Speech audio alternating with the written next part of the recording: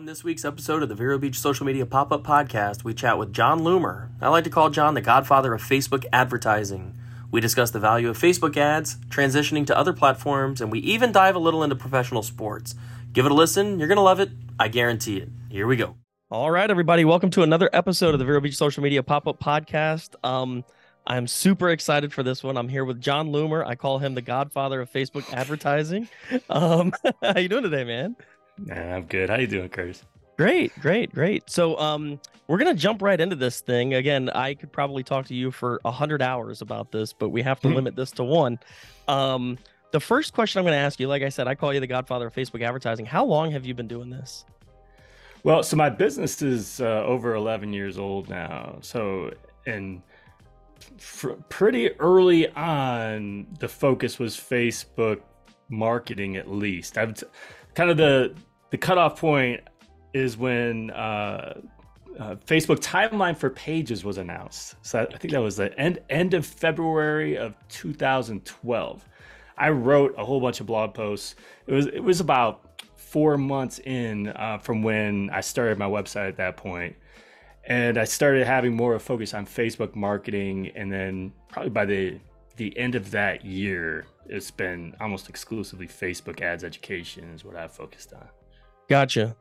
So, I know a little bit about your background, but I want you to share it with the listeners. Yeah. What were you doing before you were doing Facebook ads?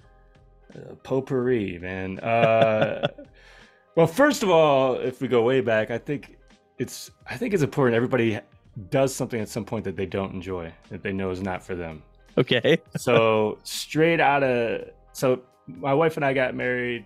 We moved to Denver, and I took the first job I could get. I was in insurance. So I was an insurance underwriter for much of that time, for about 5 years. And the funny thing happens when you have a job you don't like, that doesn't inspire you, is you end up taking a lot of that energy and pushing it elsewhere. So I'll fully admit I was not a good employee in the insurance days. Spent a lot of times managing my fantasy teams, and this doesn't work for everybody, but it paid off. I ended up writing for a number of sites for fantasy games way back. We're talking about 1999, 2000-ish. I actually that is back in, I mean, that's before the computer was doing the stats for you, right? Let's not go that far. So it was new, though. It was fresh. But I even started my own site when that was considered like a big deal. Right. And then not to get way off track, but that period of time was interrupted. In fact, my oldest son, who was 2.5 at the time, was diagnosed with cancer. So I got out of that stuff temporarily for like a year, or about that, maybe a little bit less than that. And then I got this call, or email, I guess, if I was interested in overseeing fantasy games for the NBA. Okay. And that's like, what? And I even remember my wife was out of town at the time, and so I was like, so I applied for it without even telling her, because I was like, I'm not gonna get this stupid job, whatever. Right. It's the most amazing thing ever. Right. And it just kept escalating. I called out for interviews and all this stuff, and I'm like, oh man, I got to get this now. So I went from doing something I really didn't like to sitting in an office overseeing fantasy games for the NBA. But we had to move the family, and that's why it was relevant. My son, it was a year since diagnosis. We had to switch doctors and all that stuff, and move across country. Not to cut you off, were you working in New York? So it was a combination. It was Secaucus, which is where their entertainment building is. Okay. Or they had two entertainment buildings, and then I would occasionally go into Manhattan. Yeah. Okay. So this is way off topic. Do you know Danny Maisai? Oh man, that name definitely sounds familiar. Yeah, he was a VP for the NBA. My neighbor used to babysit his kids. So talk about a small world. Communications, or yeah, he did all the stuff with TNT and all those guys. But anyway, way off topic. That's cool. Yeah, that's funny. He's been to my house. We watched March Madness at my house last year. Yeah, no, like we didn't know each other. I don't know if he'd recognized my name or not. Right. But I definitely recognize his name. Right. So anyway, it was like a dream, but at the same time, it was a bit of bartering with my wife to even move across country to do this. Because yeah, like, that would take all of her some family, convincing on my end for my wife. it wasn't easy. You know, all of her family was in Colorado. You know, we didn't really know anybody out in New Jersey. It's just a completely different lifestyle, of course. It's just so, you know, stressful and hectic and everything else, expensive. And but it was also amazing. I mean, we loved it. It was. I'm glad we were exposed to just that different life and just everything. Unfortunately, it was also during a period of time where working from home really wasn't a thing. So, you know, I was begging them like every year, like, could you let me work, you know, remotely? Because we got to move, you know, we're gonna have to move back. And it just wasn't a thing. So after 3 seasons, moved back to Colorado. You know, I worked for a startup, fantasy games. Oh, by the way, startups, holy cow! In development, that is like the most stressful thing I've ever done in my life. That's 6 months, and then I got laid off. So I got laid off. Ended up doing some like consulting stuff, I guess. Worked for American Cancer Society. Oh wow! I was VP of Strategic Marketing for Great West Division, and the NBA stuff. First of all, was the first time I was exposed to Facebook. So it was 2007 where we partnered with Facebook to build an app for us, and that was 2007. That was right when it opened up to the old folks. So I think the partnership happened like as that was going on. I was about to open up, so everyone who was in high school or college, I put myself in the old folks group, and so I kind of fell in love with the platform, but you know, immediately also learned I was using it for business purposes. So I ended up getting VP of Strategic Marketing, which honestly was fun. It was a kind of an inside joke for me at the time, because like my old boss at the NBA, after I'd been laid off, you know, sent me this job and said, hey, you might be interested in this. I'm like, how am I qualified for this? I don't know anything about marketing. But the funny thing is, at the NBA, like, I didn't realize that I was doing everything there, because overseeing fantasy games, it was marketing, it was advertising, it was content, it was development, you know, getting games developed, all that kind of stuff. So I was like, okay, I'll apply. And then so I got that. But that also allowed me to, you know, it's social media, it's blogging, it's websites, it's kind of understanding all that technology in those early days, which proved really helpful. So once I got laid off again for the second time in 2.5 years, I knew I didn't want to move the family. I had been working from home all this time since I left the NBA. And, you know, so I was like, I don't know what I'm going to do. I started a website. And since that's something I kind of learned, you know, during those last few years, and just started writing. Didn't really know I didn't think I'd start a business, because I didn't know how to start a business. I had no clue. But I just, you know, had a lot of time in my hands and just, you know, just try to stay busy. And eventually, you know, that morphed into, you know, what this became. It became a business because I realized, oh my God, I got all this traffic. I can do something with it. And yeah, here we are, 11 years. Yeah, that's quite a story. Kind of been everywhere and anywhere. I'm gonna jump timelines back and forth, almost like a Tarantino movie here. So we got your background. You did Facebook for 11 years or so. Now we're starting to see you. Is this a transition into TikTok? Have you been on it? What are we doing with TikTok now? This is absolutely a transition for me. So it's, you know, it's a weird place I'm in that's unique to if you've been in business for a long time, especially in this industry, you know, in technology. I was not prepared for this. So basically, like, for most business, and maybe I don't know how to start business, so I'm probably completely way off on this. But you start a business. I spent so many of those first 5-6 years trying to find the right processes, the right software, the right routine. You know, where should I be? How should I create content? You know, what drives my revenue and all that kind of stuff. Finding a good, you know, business model. And then I found it and I'm like, okay, now I'm good. I could just ride the wave. Don't need to change anything, not quite that extreme, but I was just trying to work less and less every year. My kids were growing up. So I have 3 boys. I was also a baseball coach for all 3. And the older they got, and not all at once, but the older they got, the more intense that got and the more time consuming it got, which was awesome. I loved coaching, but it just meant, if originally I was doing public speaking, I was a guest on everybody's podcast, I was doing all kind of stuff. But now I was like, I'm gonna focus on, watch my kids grow, participate in their lives. Work's gonna be secondary, and I know it's still gonna do its thing because it's, I set this up right. And over the years, as I got pulled out more and more, things started changing. You should get into video, they said. And I was like, nah, I've got my systems. I'm doing this the way I want to do it. I'll be fine. And I don't really like being in front of a camera. So it was easy for me to push back and say, hey, no, Google loves me, sends me lots of traffic. I'm not even going to bother with that. And so I really did evolve. And I would say from COVID forward, that really, that knocked me out, because not only was I already kind of heading in a negative direction slowly, like not fast enough to be worried about it with my business, but during that time, I think everybody handled that differently in terms of it was an opportunity.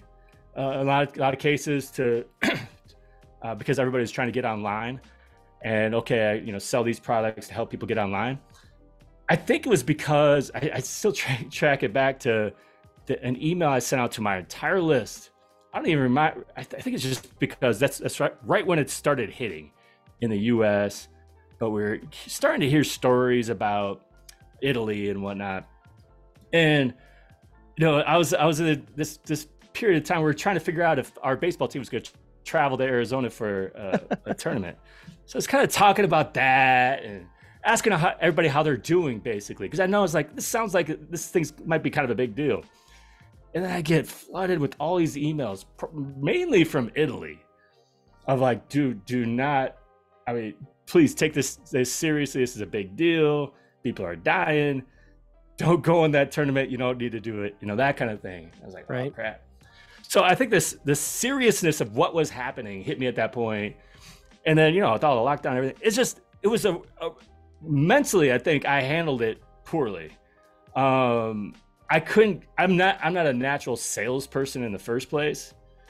So now you're like, oh, you got an opportunity here to sell people who are losing their jobs and their businesses are struggling. I'm like, I don't want to take anybody's money right now. Right. It's kind of the way I felt.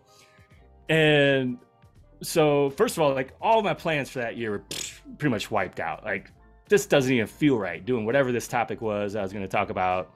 I ended up creating some super cheap product so I could keep making money. There wasn't even Facebook ads really. It was like, how do you get online kind of stuff. Right. But it was way less expensive than anything I normally, and I was just trying to do my part while also like not gouging people. And, it's from that point forward I was struggling and I wasn't getting on video. And, right around that time, it's probably, TikTok, Instagram videos probably starting to take off, and I was not getting involved. So I think it was all kind of timed out right, in that, I was hitting a make or break point this summer. Final season, baseball season coaching comes to an end, and then I'm like, okay, I've got all the time in the world. Now I can start doing video. I'm telling you, man, it's not easy. It's from someone who's doing it. It's always easy to say, oh yeah, just create video. It's fine. You'll get a hang of it. It's hard at first. I get it. For anyone who just can't do it. Like, just open the TikTok app, create a video, and like, there's so many options.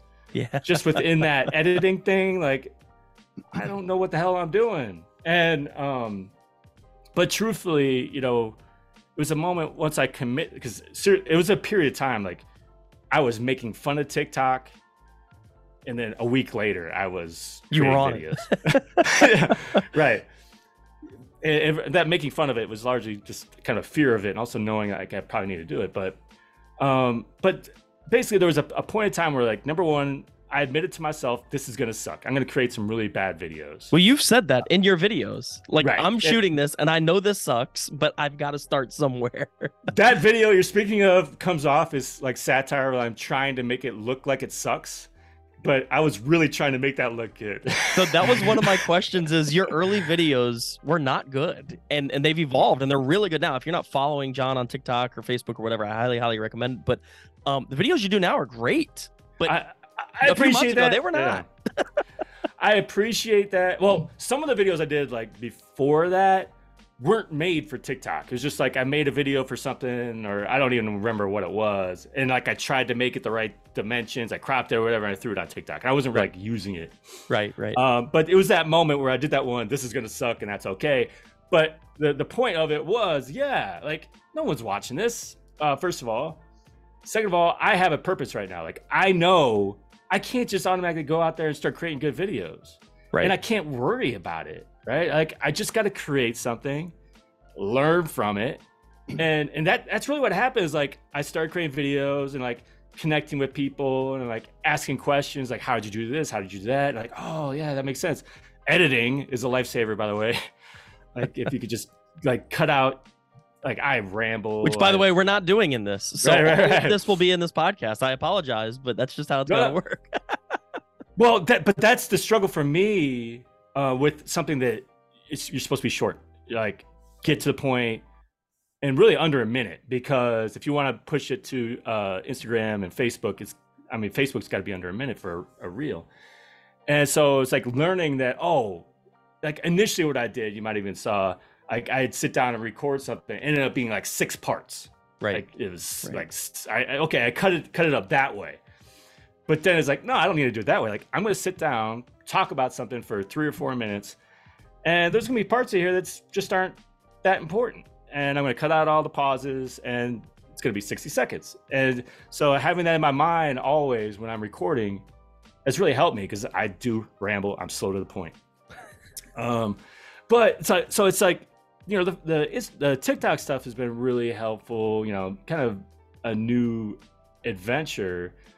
But what's so valuable about it, it's not just the TikTok side of it. It's like I've created a format now that can be used in so many places. So I upload the same video, not the watermark version, but the same video to Instagram Reels, to Facebook Reels, to YouTube Shorts. I create a version on a square canvas for LinkedIn. And for the ones I don't do screen sharing, I take the video or the audio out of it and plop it into a template where for my podcast, where I do my podcast shots. So quick versions, like, oh, that's perfect. Just a quick one minute, talk about a topic. So it's like, now it's everywhere. And so I'm glad you bring this up, because this is exactly what we do. And I think we got it from you. Oh, yeah? I got kind of a funny story for you. So you're going to laugh at this. So I was in political consulting before. And after 2016, I was like, I'm out of this. And it was mostly local stuff, county, school board, stuff like that. And I had an artist that had the office next to me. And you may recognize his name. His name's Tom LaBaff. Yeah. And he says, hey, I'm doing this thing called Sketch Brawl. And I'm working with this guy, John Loomer. Never heard of you. And he says, and he's helping me a lot with this. So I started going in there and helping him with things here and there with Facebook, because I had learned, like you, how to use Facebook through my previous job, political consulting. We were doing a lot of Facebook. You were doing it with the NBA. And I started following your stuff. And I was like, yeah, I could do this in Vero, where I live, Vero Beach, Florida. And this would work. And so it's so funny that, like, everything that you're saying you do, I'm pretty sure we've just stolen from you and tried to replicate it in a local area. Well, but, I've been doing it. Anyway, so yeah, keep going. I've been doing it for like 2 months, you know, so like, don't steal much from me, because I'm still figuring it out. But yeah, but it is that value of that isn't just the fact that TikTok, because I'm kind of building a new audience there, which is good. And I still have goals there, because like, I just think there's a need that hasn't been met in terms of Facebook ads education on TikTok, that you know, I can fill that void. But regardless, man, I built up an audience of like close to 200,000 people on Facebook, and like I barely use it anymore. it also, like, because I've been stuck on only sharing links, I just don't reach as many people or I think I'm spoiled too, because like I'll still drive like 50 to 100 people to my website with each link I share, but it's just like, I don't know, I just gotten out of that routine. I started sharing these reels. First of all, I haven't used Instagram at all. Like, I initially set it up as a personal account, eventually converted it over to business connected, and I've really only used it as a placement for my ads, because I just haven't used it, because again, photos, videos, not doing that. Not your thing. Yeah. Was not my thing. So two things happened. So yeah, in addition to just using TikTok, and that was good, Facebook, this was a daily feedback I was getting from people. John, and this is like the I'm not gonna say backhanded compliment, but it's like one of those where it's like, oh, thanks. Oh, it makes me feel like crap. John, you helped me so much back in like 2014. I feel old, whatever. Haven't seen you in years. It's good to see you here. It was that kind of thing where repeatedly people were now seeing me again because I was okay. I'll buy into this game, right? We got to use video if we want to be seen again. But it's not just that I was playing that game. It's like you show a different side of yourself that you can't show with a link thumbnail and all that kind of stuff. And then Instagram, I've been getting, I've had nothing on Instagram. And so now getting, feedback and, correspondence with people there. But, I think part of this for me too, and I feel like I'm jumping all over, so feel free to interrupt. No, you're good, man. I'm loving this. So one of the videos I did recently is a lot about, what kept me from doing this. And first of all was, just the uncomfortableness of being in front of a video and just all the technology behind it and backstage, all that stuff. But it was also a matter of my business has always been built around driving traffic to my website. And Google loves me. Yes, I want to get more traffic. I want to build my email list because my email list sells, et cetera, et cetera, et cetera. And videos, especially if your video is only intended to educate and you don't do any CTAs, and on TikTok, good luck driving traffic with a video. It's just and first, if you ever start pushing CTAs on TikTok, it stands out in a negative way. That's beside the point. The point was I needed to look at it differently. Like, is there still value in creating these videos if I'm not ultimately measuring a business goal? Like, how much traffic came from that? Because the question immediately became, what's the ROI of this? Like, I don't know. Like, right. I'm not even trying to sell. The ads I've run so far, I'm not even trying to drive people to my website. I couldn't tell you. And then finally, though, I started to see the payoff for that. Over a period of 2 or 3 days, no joke, there were 4 people who set up one-on-ones and told me, I am here because I saw your videos. And these were also almost pretty consistently people who were those who said they followed me religiously back in, 5 to 8 years ago. Maybe they even bought something from me way back then, kind of fell off my list, and now they're back. So I can't really measure that. I only know it if you tell me that, but I have heard that similar story so many times since I started this. So that was my question to you, or was going to be my question to you, is what value have you seen with this transition into TikTok? And it sounds like people are finding you again.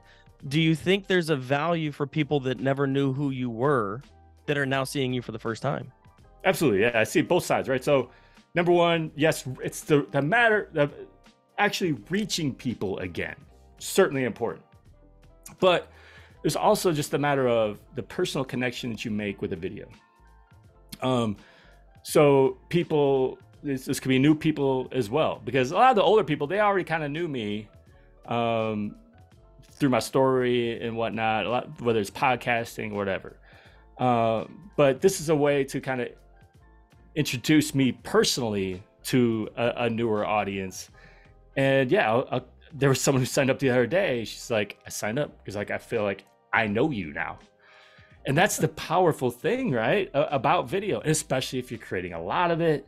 And I've been trying to create a lot of it and try to be all over the place and having a podcast. I mean, those things, I mean, it's kind of anti-traditional marketing in a way, but on the other hand, it's almost like billboards and stuff, you know? It's like you can't really measure it, but you know it works, you know.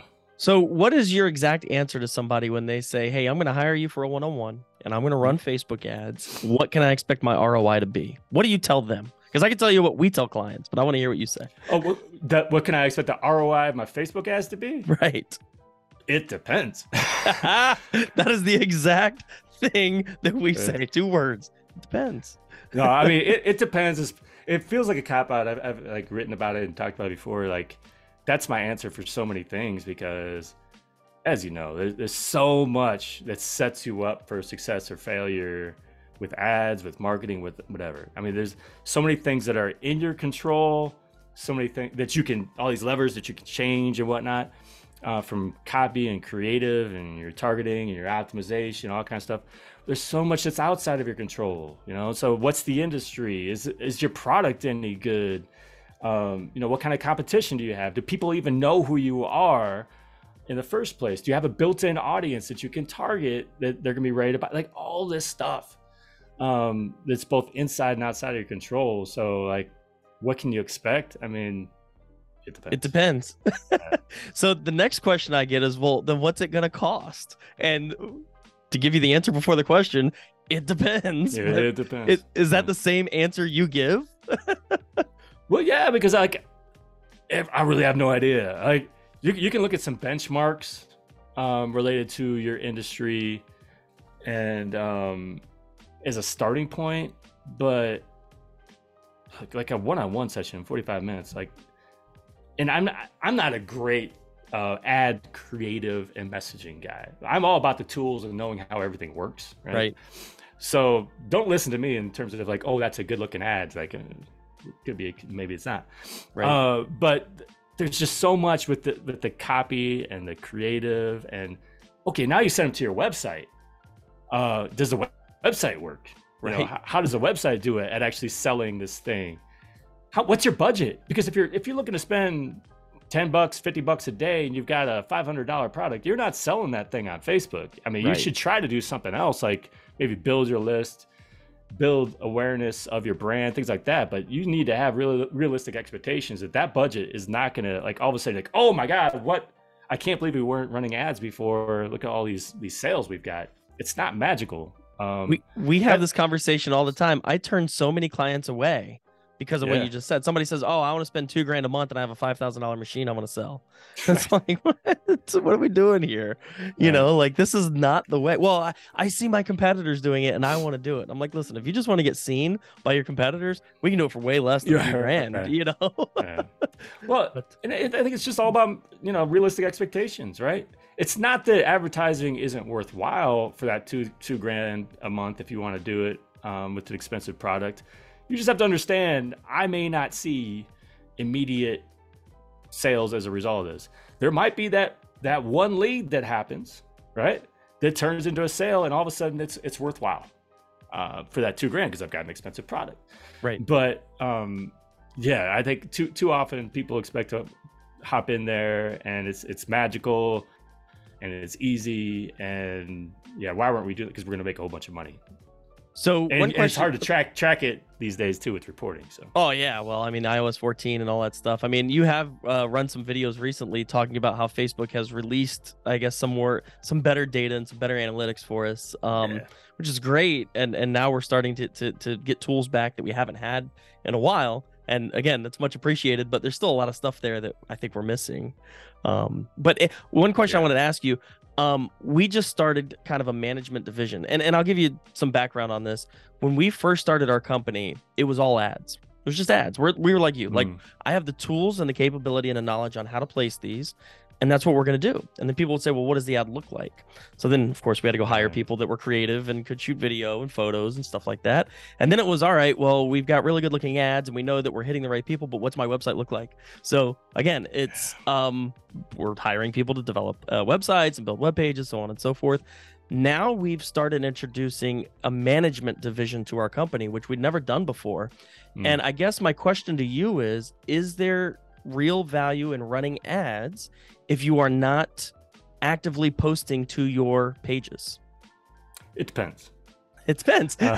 Hey, so we title every podcast, and I already know right now the title of this podcast. Look,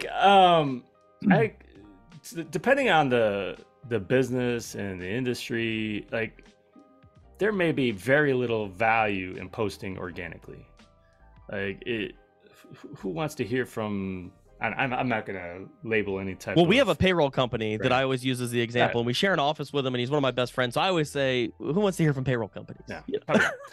Right. So I wouldn't even bother unless you've got some time on your hands, and and who knows, maybe you'll find great success that I wasn't expecting. I think far too often too, what people try to do in that kind of case, I don't know if they hire someone to do this or what, but they just take templated content that's supposed to be popular and viral that has nothing to do with their brand or industry whatsoever. And I feel like that's a waste of time too. So, and like, even like e-com in some cases, like you might not need to, right? Like you can run ads that are based on your catalog and whatnot. I mean, I think it's best if you can run organic posts as well. I think like your typical like mom and pop restaurant, things like where you can like showcase, what's our special of the day, and all this kind of behind the scenes. I think that stuff's valuable if you got the resources to do it. It's just a matter of I think ultimately try it out. Do you have enough content, enough ideas to constantly create content? Is there a demand for it? Are you getting engagement on it? Are you seeing any type of impact? Like, has anyone ever said, "Oh, they saw this post and that's why they bought," or "That's why they're here in your store," or whatever it is? I mean, those are all things you have to kind of sort out and measure, and because a lot of these small businesses don't have the resources to do it. And that's if you don't have the resources, if you don't have the content, if you don't have the ideas or the time or the X, Y, and Z, but you hire someone to run ads for that business, you say that there could be value in just the ads alone. Oh yeah. Gotcha. Absolutely. Because then you have a very focused goal and intention. With those ads, you can hopefully reach the right people through the optimization. But yeah, no, it can absolutely work that way. Gotcha. Let's see. I've got a few more here. B2B. How much business to business do you do? I mean, look, for me, I kind of consider what I do B2B. I mean, right. I'm working with other brands, with marketing departments, consultants, whatever. So that's pretty much my biz. So, I think that B2B generally on Facebook, can work. I think, LinkedIn is probably ideal for B2B. There was my question. You got to it before I asked it, but keep going. Yeah, look, Facebook has its strengths and weaknesses. I think the problem with Facebook, like there are things that LinkedIn does better than Facebook. First of all, B2B. Google does better than Facebook. It's like, especially for those service companies that like they don't really make a lot of sense creating organic content for on Facebook, that kind of situation, or running ads is really hard for. Like you're a plumber. How on Facebook are you going to reach people? I use plumber all the time. How are you going to reach people who need a plumber, right? You can't really. Right. But on Google, you can, because people are searching, looking for that solution. So it's all a matter of like understanding what Facebook's strengths and weaknesses are, because you could still, leverage that other effort, that you're doing on LinkedIn or you're doing on Google with your Facebook ads. But you have to understand where it works and where it doesn't. So the analogy that I always use when I'm talking to a potential client is, hey, pretend this is 1985. Facebook is the billboard. It's the newspaper ad. It may even be the radio ad that you hear. And Google is the yellow pages. Would you say that that's an accurate analogy? I think so. Is there a way to make that analogy better? I don't know about that. Okay. Yeah, no, I don't know, but I don't have a good analogy. I say. So where we live, and people are gonna go ahead. Well, I was gonna say where we live. We live in a we say that we're always behind the times here. I just told a story yesterday about how our county was founded in 1926. Okay, so we're almost at 100 years, and we were a part of another county, and the reason why we split is because we had a theater that ran picture shows on Sundays, and that was against the law in the county that we were currently in. So they wanted to create a new county where you could run picture shows on Sundays. The sheriff rode his horse from this town to the south of us up here to shut down the movie theater. Oh. And I was like, there were 20 million cars in circulation in 1926, but where we live, we are always behind the times. So we joke because we feel like we can look into a crystal ball and see what's going to happen in the future, because what's happening in bigger cities and what's happening with bigger agencies will happen here, and we could be on the forefront of all of that. So I guess I kind of forget where I was going with that story. No, it's fine. Well, because we live in an older community where, you know, we can kind of predict the future here. So what we're trying to do is not be too far ahead of the curve, but we got to be ahead of it. Right. But anyway, like I said, I've got a few more questions here for you. So with B2B, are you seeing your short form videos as being effective on TikTok for your B2B advertising, for lack of better terms? Yeah. I wouldn't say it's not as obvious to me as the Facebook and Instagram stuff. But once again, I'm creating a whole new brand from scratch on TikTok. So that's the difference there. And I do get feedback from people. I think the issue with TikTok too is like not everybody's on that platform. So an example would be like when you upload an email list for Facebook to use for targeting, generally expect, I don't know, 50% or so of those people to be matched up with Facebook profiles for your remarketing, right? And maybe more than that with all the different columns of data you can provide. But TikTok, it was 10%. Yeah, it was 10%.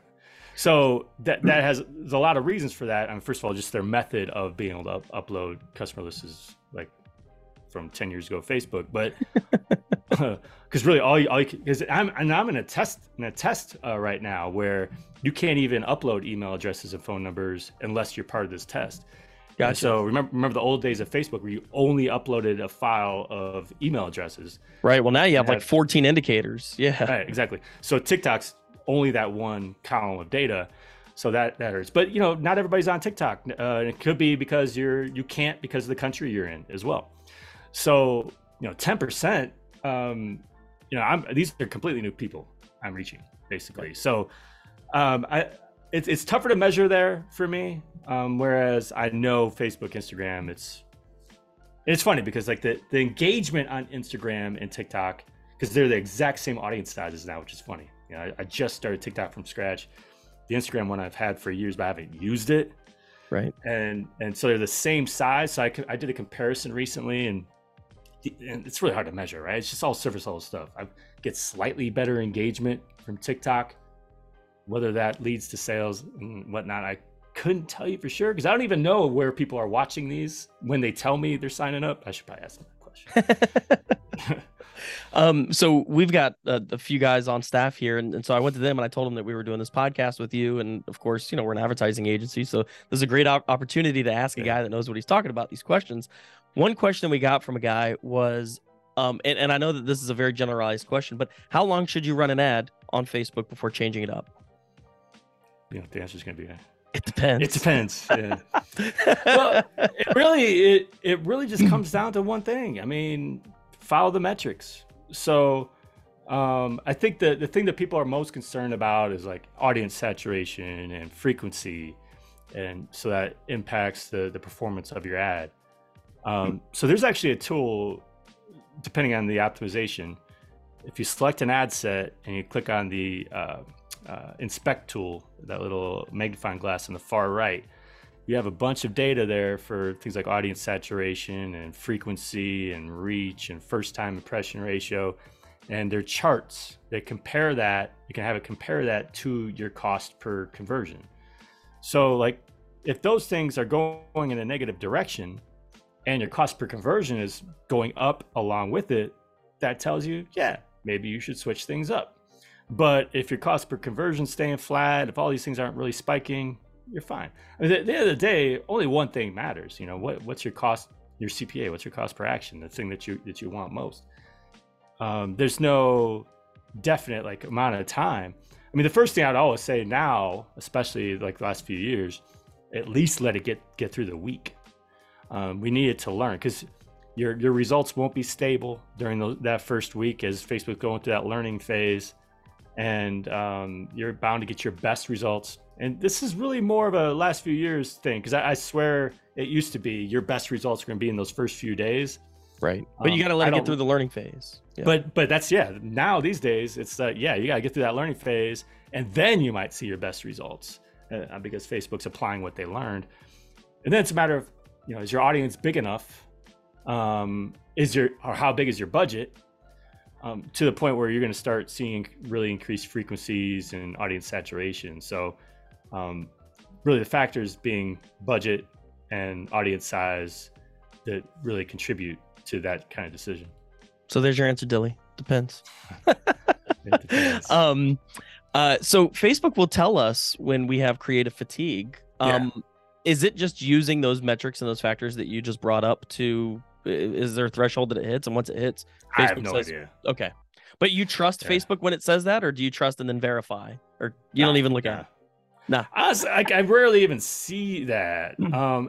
I think partly because I don't normally look on the ad level, right? And that's where you're going to see it. Right. I'm usually on the campaign or ad set level. Right. And then everything else I just like let it ride, I guess. I don't know. But once again, like they might say there's creative fatigue, and I would assume that would indicate the results are bad at this point or going in a negative direction. But yeah, you got to verify that first. Gotcha. It's kind of like with learning limited as an example. Yep. You want to get through the learning phase if you can, but if you can't get enough conversions for Facebook to get through the learning phase and you get that learning limited message, that doesn't mean stop. Right. What's your CPA? If your CPA is acceptable, who cares? Yeah, write it out. Another question we had from somebody in the office is, do you see more value in high quality video versus, and we quoted this, shitty Android video? Well, it's tough to say. Like, I know, like I see a lot of people say, just something casual is better than highly produced, right? I think there's something in between, because when I see a video that pops up where it's unedited, bad lighting, bad audio, they take a long time to say anything, I'm out of there. Right. They don't have any captioning, anything like that. So yeah, I don't think you need to have like professional photography, professional videographers and whatnot, actors and like all this kind of stuff. But lighting's important. Having, when I say high quality video, I use my phone. Right. Have a decent mic. I mean, my Blue Yeti has kind of seen the end of its days. I've decided I need to upgrade, because it was good for the last 10 years. It's about time to move up to something else. And I'm seeing that with these videos. It's like I watch someone else's video, like, damn, that sounds really good. That sounds better than mine. So it's something in between. Like you can't. Now, you create your crappy video to get started. Right. But I think you'll quickly realize what does well, but also what you engage with the most and what you really like is going to be something that is well edited and has some good lighting and good audio. So it sounds like you're saying the content is more important than the creative when it comes to platforms. Well, the content is absolutely important. Right. But this is such a science, though, too. Yeah. So how do you get to that content? Because you can have a great message, but if you take forever to get to it, right, they're never going to watch it. Right. And like it's all about presentation. I figured that out too. Like, and I'm still like I've got a lot to learn, but that I know that first 5 seconds or so, you've got to explain what they're about to get. That's the hook, they say. Sure. To keep them watching. Otherwise, you may have a great message at the end, but no one's going to get to it.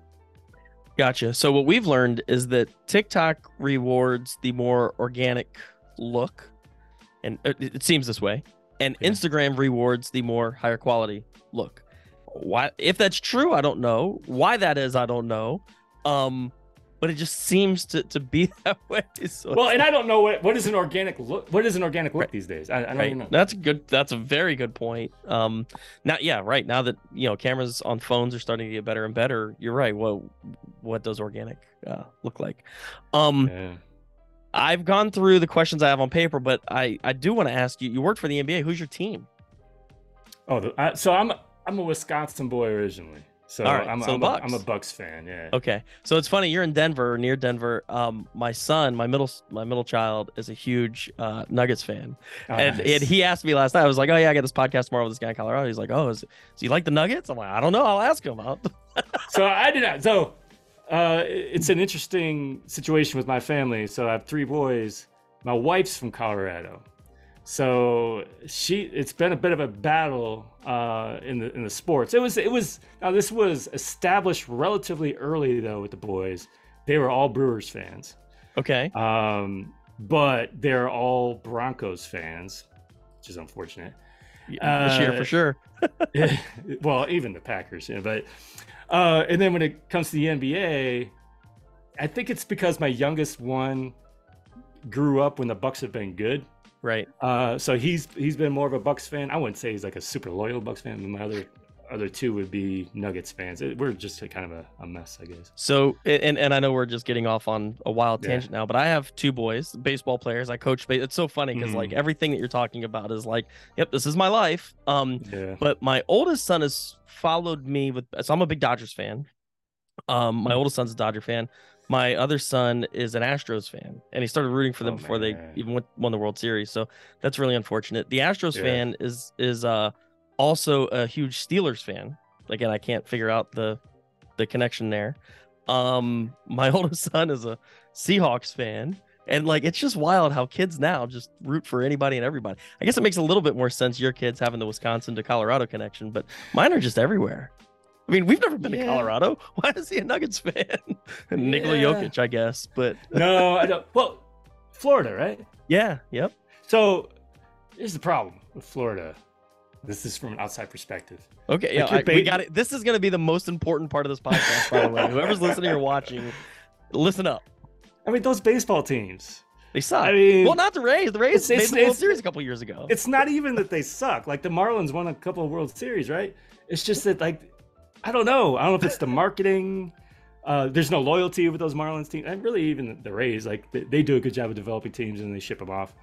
But yeah, you don't really have like this raging fan base, right? So the argument that we hear down here, again, we are 140 miles north of Miami, and we are on the exact opposite side of the state from Tampa. As a matter of fact, you take one road from my house to the Ray Stadium. It's directly across the state. The argument that we hear is people that live here are not from here. So like you're a Brewers fan, but you're in Colorado. Most people from Wisconsin, if they're going to move out of the state, they probably move to Florida. People from New York move to Florida. People from Pennsylvania move to Florida. People from all these other places move here, and they already have a team. So unless you're born and raised here, which there are very few of us, you're not going to like the team that's here. And that's the argument that we get. And then they say, well, that's why attendance is low, and why, like the Rays say, well, we don't have any attendance so we have to trade everybody. And it's like, well, if you kept guys, maybe you'd get attendance. It's the chicken or the egg. But I had to ask you. You're a big sports fan. I'm a huge sports fan, so I had to ask about who your NBA team was. But and I think that's kind of similar with the Rockies fan base here. But I think when they're good, they're pretty good fan base out here. But yeah, the people from all over out here in Colorado as well. But yeah, Bucks, man, Bucks all day. we'll see. We'll see if they could do it again this year. They're good. Where are they? Where are they in the standings right now? I know it's I kind of think early. they're second overall in the East. Yep. So Boston, I think, is ahead of them right now. Yeah. Yep. And then Phoenix out west is looking really good, but I think Boston's got to be the best team in the league right now, right? I mean, it appears that way. Look, any season where the Lakers and the Warriors aren't dominating is a good season. Well, the Warriors aren't dominating. I think they're holding like that last playoff spot right now in the West. And like even the Lakers are winning right now, but right. Like I was really like I enjoy watching teams I don't like lose. So like when the Warriors I'm the same way. Lakers, so when the Warriors and Lakers were losing constantly those first few weeks, that was a lot of fun. And the Bucks were winning every game. It was great. Yeah, I know everybody cares about this. But, you know. Yeah, right. Well, I mean, I do, and that's all that matters. My mom listens to this, and that's about it. So so it doesn't really matter at this point. Awesome. That was it. I love the James Brown poster in the back there as well. I got to I got to figure out how to get one of those. That's you like that, Dilly? Dilly's a big music fan, but nice. Yeah, man. Well, I mean, those are all the questions I had here. I don't know if there's anything you want to add. I think this is about the end of the podcast. So, if you got anything you want to add, say it now. I don't think so. I don't think so. Thanks so much for having me, though. I know this is a different format for you, so I appreciate it. Yeah, we definitely. This is not how we normally do it. But it's cool because I think learned some ways to maybe start doing this more in the future. But I really can't thank you enough for coming on. I've been talking about this since we booked it. I'm super stoked to have you on, man. And thank you. I just can't thank you enough. Anytime, man. Appreciate it. Yeah. Awesome. All right.